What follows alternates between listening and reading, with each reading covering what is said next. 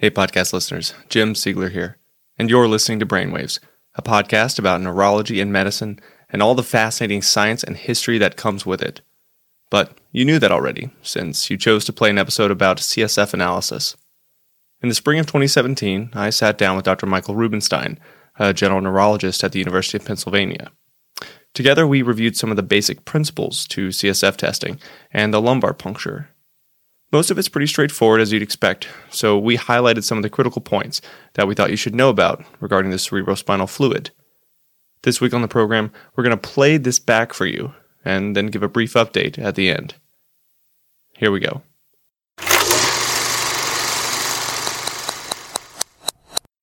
The lumbar puncture is one of the few diagnostic tests in the neurologic armamentarium. The technical precision and accurate interpretation of cerebrospinal fluid is critical for any physician, not just neurologists. Welcome back to BrainWaves, I'm Jim Siegler. In today's episode, we'll talk about the basics of CSF interpretation, how the timing of diseases and their treatment can affect CSF results, and even how CSF findings may be misleading.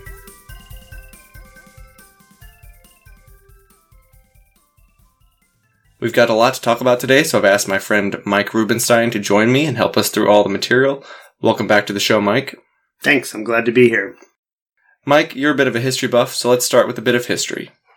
Sure, well, the origins of lumbar puncture are sometimes debated. An internist by the name of Heinrich Quincke is often credited with its discovery. In seeing children with headaches due to hydrocephalus, Quincke longed for a technique in order to relieve this pressure, so perhaps removing the cerebrospinal fluid would be possible. But how would he accomplish this? At this time,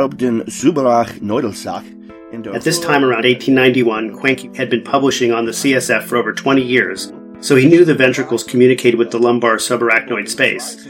Other physicians at the time had attempted surgical means, usually requiring spine surgery and laminectomy in order to remove CSF. But Quincke thought to introduce a small bore needle below the level of the conus medullaris in order to safely extract the fluid. Not long after the therapeutic use of the lumbar punction, as it was called then, Quincke discovered that understanding the content of CSF could be useful diagnostically. He described methods for calculating CSF protein and glucose, cell count, and the manner for which you could identify the tuberculum bacillus in patients with meningitis. His publications would eventually earn him worldwide renown as physicians and surgeons adopted his novel technique. It's pretty cool, actually. The first time somebody ever actually sampled the CSF. It's pretty amazing. And we'll certainly get to these quantitative analyses, but before we even get to them, let's talk about when it's safe to consider doing a lumbar puncture in the absence of neuroimaging. When would you want to get neuroimaging first? So we typically obtain neuroimaging on patients that have focal deficits on their examination or have evidence of mass effect with midline shift, papilledema on their examination. Also, patients greater than 60 and patients who are immunocompromised would need imaging before you do a lumbar puncture safely.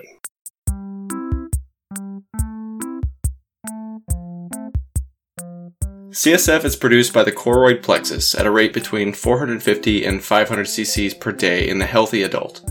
Given there's only enough space for about 150 cc's of CSF in the central nervous system, the arachnoid granulations must reabsorb 3 times the daily volume of CSF they produce. If CSF is produced too rapidly, or it's absorbed too slowly, or if there's a rapid rise in the volume of an intracranial component, like what happens during an intracerebral hemorrhage, this creates a rise in intracranial pressure.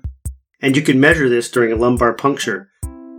A normal intracranial pressure, measured as the opening pressure once the lumbar puncture needle enters the subarachnoid space, is less than 10 centimeters of water in infants, less than 15 centimeters of water in children, and less than 20 centimeters of water in adults. And while these are rough thresholds for normal, the pressure may be falsely lowered in an anxious patient who's hyperventilating. The meniscus of CSF with the manometer can also fluctuate by a few millimeters up or down with the patient's pulse, up to 1 centimeter with respirations, and several centimeters with coughing or valsalva. Once you start seeing a constant pressure of over 25 centimeters of water in an adult, you should start thinking about intracranial hypertension. Or poor technique. And when the pressure rises over 40 centimeters of water, you'll need to do more than just think about it. Often, a proceduralist performing the LP should recognize the elevated ICP and attempt to remove a large volume of fluid, say 30 to 50 cc's. Then the proceduralist can recap the stylet and remeasure the pressure here. Once the pressure is normalized to 50% of the opening pressure, at this point we call it the closing pressure, the stylet can be removed. When you see elevated intracranial pressure, you should be thinking of things like meningitis, tumors, intracranial hemorrhage, venous sinus thrombosis, pseudotumor cerebri, and a long list of other conditions. Once you've obtained the CSF, a direct visualization can often be helpful in some cases. Obviously, if you see blood, you'll probably question whether you entered the subarachnoid space, but a pink or yellow-tinged CSF color should give you pause. And while the appearance of xanthochromia to the naked eye may suggest subarachnoid blood, you should confirm this with spectrophotometry once the cells have been centrifuged down and you're left with lots of yellow bilirubin discoloring their fluid. If the fluid is green, that can also indicate the breakdown of red blood cells, or in bacterial meningitis, a brown CSF color, while extremely rare, should concern you for meningeal melanomatosis. And I've seen that on board questions, actually. I haven't seen all about the green discoloration, but I have seen the brown. After you've addressed the color, turbidity and viscosity can be telling. A more turbid fluid, meaning the appearance is cloudier, indicating a large number of cells, high protein content, or even a purulence from a bacterial meningitis. You usually need more than 200 white blood cells or 400 red blood cells to make it turbid. So turbidity is non-specific, but I would say it's pretty sensitive for something that's gone wrong in the central nervous system. Or the tap may have been traumatic. And here's an important point, the traumatic tap, which occurs 10% of the time in even the most experienced proceduralists. When can you confidently say the red blood cells or the white blood cells in your CSF sample originated from incidentally damaged blood vessels, rather than from the subarachnoid space? One of the most common and probably simplest techniques is called the 3-tube test, where the proceduralist counts the number of red blood cells in 3 consecutive tubes. If the number of red blood cells continues to fall, then it was a traumatic tap. If it does not fall, or it rises or fluctuates between the tubes, you should be suspicious for a subarachnoid hemorrhage. That being said, this technique is extremely prone to error, as you can imagine a patient with a subarachnoid hemorrhage and having 25,000 RBCs in tube 1, 22,000 RBCs in tube 2, and 17,000 in tube 3, but there are still 17,000 cells in tube 3, so maybe there was a traumatic tap on top of a true subarachnoid hemorrhage. Obviously, if you see the RBCs clear to 0 or near 0, that's pretty reassuring. But that's not always the case. The best method really is to rely on the presence of xanthochromia using spectrophotometry if you want to distinguish a traumatic tap from subarachnoid blood. And like spectrophotometry, which is a quantitative assay, quantitation of cell counts is extremely important.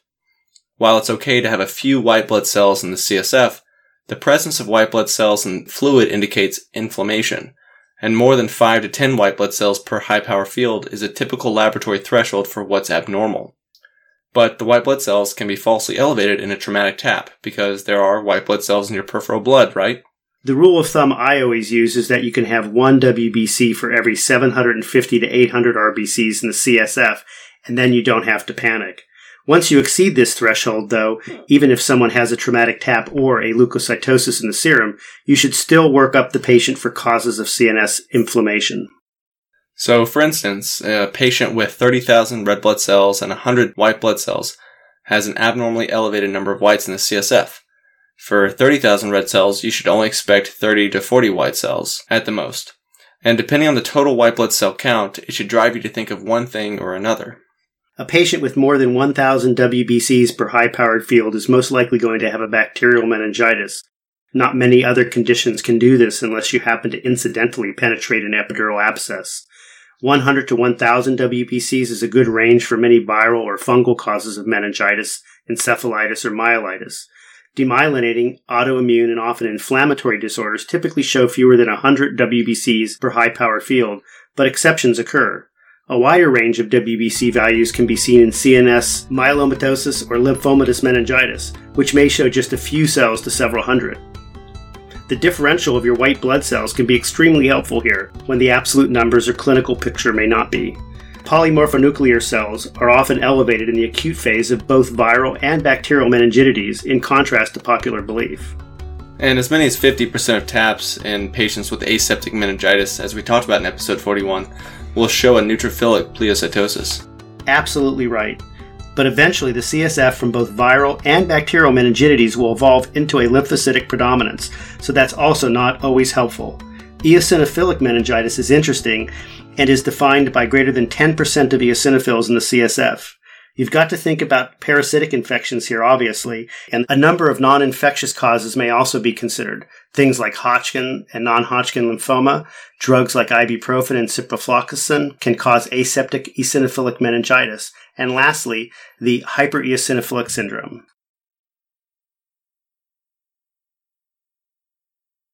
Moving on to the protein, this also must be interpreted within the context of the remaining chemistries, and definitely age.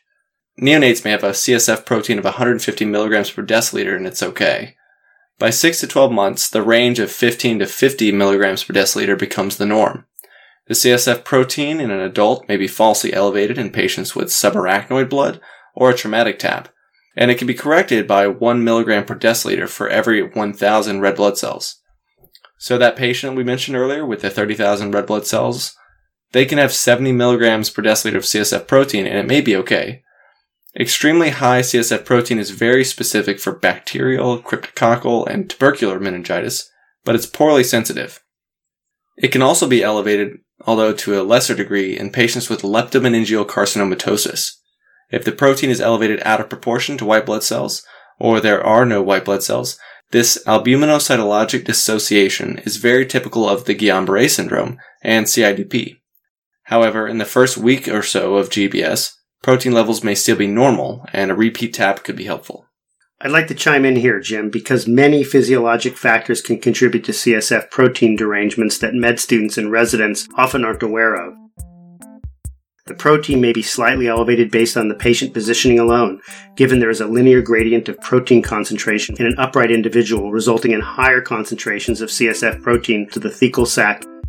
The protein is greater in obese patients compared to skinny people. It's greater in patients with diabetes and kidney disease, patients with hypothyroidism, and those with spinal stenosis.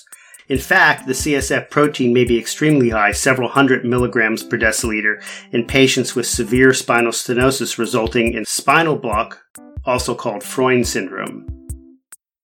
Tobacco users and acute alcohol intoxication may also increase the CSF protein as well. And I think it's because of the insensitivity of CSF protein in diagnostic neurologic disease that more specific tests have been developed over the nearly 100 years since Quincke first described the lumbar puncture. The IgG index, or the ratio of the CSF IgG to the CSF albumin, serves as a sensitive marker of intrathecal antibody production. While we typically think of the IgG index in patients with demyelinating disease, such as MS and NMO, you can also see it in a variety of infectious processes. Related indices such as the CSF IgA and CSF IgM values have been thought by some investigators to help distinguish infectious from non-infectious causes of intrathecal antibody synthesis. However, IgM antibodies are also observed in some cases of demyelinating disease. The identification of these antibodies in isolation within the central nervous system, and not in the peripheral blood, is what we call oligoclonal bands. Compared to other known indices, like the IgG index, the detection of OCBs is thought to be the most superior laboratory method for recognizing MS. And because each of these antibodies to infectious particles or to elements of the nervous system are produced within the nervous system and not the peripheral blood, OCBs do not distinguish infectious from non-infectious causes. All right, I think we've beaten the protein part of this talk to death. Let's talk quickly about the glucose and continue onward. As you know, glucose is actively transported into the CSF, so CSF glucose levels are directly related to serum concentrations. And the normal CSF glucose concentration is about 60% of the serum, but anything less than 40% or so should be considered pathologic. Hyperglycemia, or elevated CSF glucose, doesn't mean very much, other than that maybe your patient has diabetes. But hypoglycemia, on the other hand, is concerning no matter what the cause is. Usually it indicates bacterial or tubercular meningitis or leptomeningeal carcinomatosis.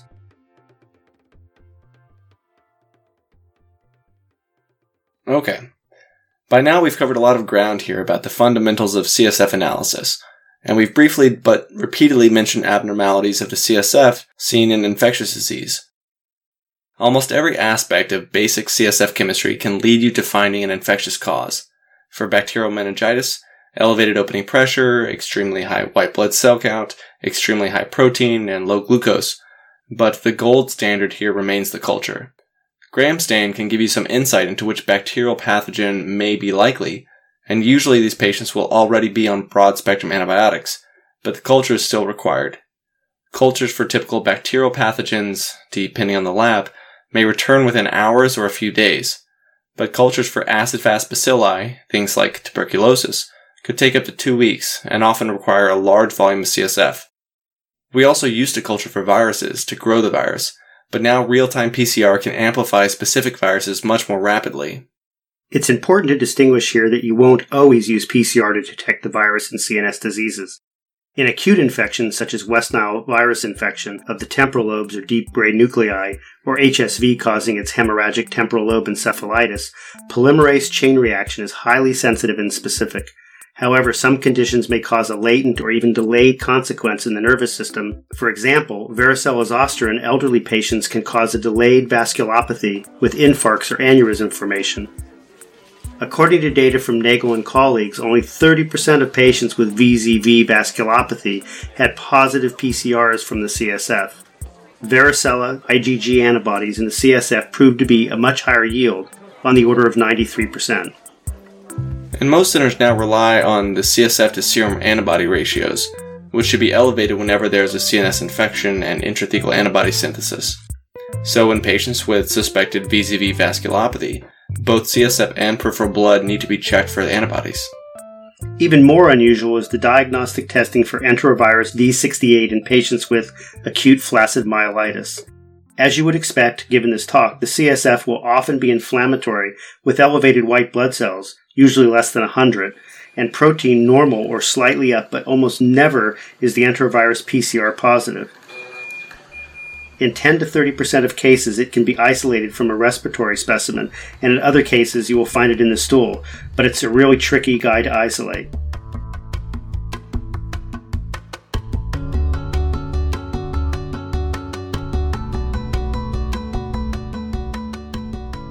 So that's what we did back in 2017. Mostly stuff about CSF analysis and patients with a suspected infectious problem. What I'll add to it today are a few comments about the utility of CSF testing in other neurologic conditions. In the last decade, a number of CSF biomarkers have been proposed which correlate with neurodegenerative conditions. Alzheimer's disease is probably the best studied, and there's a large body of evidence that supports these findings, that elevated CSF tau and phosphorylated tau, and then reduced beta amyloid, which is also called A-beta 142. These biomarkers are seen in Alzheimer's disease, but they're not specific. In patients who have mild symptoms or mild cognitive impairment, beta amyloid levels may be more than 80% sensitive for Alzheimer's pathology, and it ranges from 40 to 70% specific for Alzheimer's when it's compared to other neurodegenerative conditions. CSF neurofilament light chain and plasma tau levels have also correlated with Alzheimer's disease, but they vary more widely. And you might have heard of CSF neuron-specific enolase, or a few other biomarkers, which also correlate with or could eventually predict Alzheimer's disease, but these associations are less robust than what we see with beta amyloid levels, and with tau and phosphorylated tau. All this being said, these biomarkers may eventually prove useful not just in providing the patient with a diagnosis, or you with some prognostic information. These markers are also being incorporated into the inclusion criteria for clinical trials that investigate novel therapeutics in early Alzheimer's disease and in other conditions like Parkinson's disease. Amyloid and tau levels may also, and I'm really meaning may here, these markers may also be useful in following the response to certain therapies, since they can correlate with disease progression. But this isn't perfectly clear yet. In the Expedition 1 and Expedition 2 trials, which randomized Alzheimer's patients to solanezumab, which is a monoclonal anti-amyloid antibody, the investigators found no improvement in cognitive outcomes. But the amyloid beta 42 levels in the CSF rose significantly in the treatment arm, suggesting some sort of efficacy of the amyloid antibody. Then there are other exciting advances in CSF analysis. Next-generation sequencing, for example, has been useful in identifying occult pathogens. We're discovering more novel antibodies in autoimmune encephalitis. And there are even new insights into oligoclonal band testing for demyelinating diseases. So, all kinds of changes, even with the lumbar puncture being such an old technique. And I think that we've got even more to look forward to.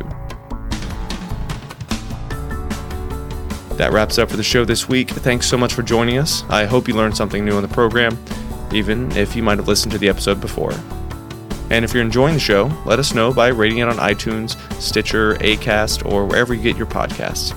You can also subscribe to BrainWaves on YouTube or Spotify, or follow us on Twitter at BrainWaves Audio. The BrainWaves podcast is produced out of Studio 3 in Philadelphia, Pennsylvania. I'm Jim Siegler, the senior producer. I'd like to thank Dr. Mike Rubenstein for co-writing the show this week, and Steve Combs for the music. Coming up in the next few weeks, we've got some great shows about sleep-related movement disorders, things that you should know about gadolinium, and bias in the medical literature with Ali Hamadani. Stay tuned for that. I'm Jim Siegler for BrainWaves, and I'll talk to you soon.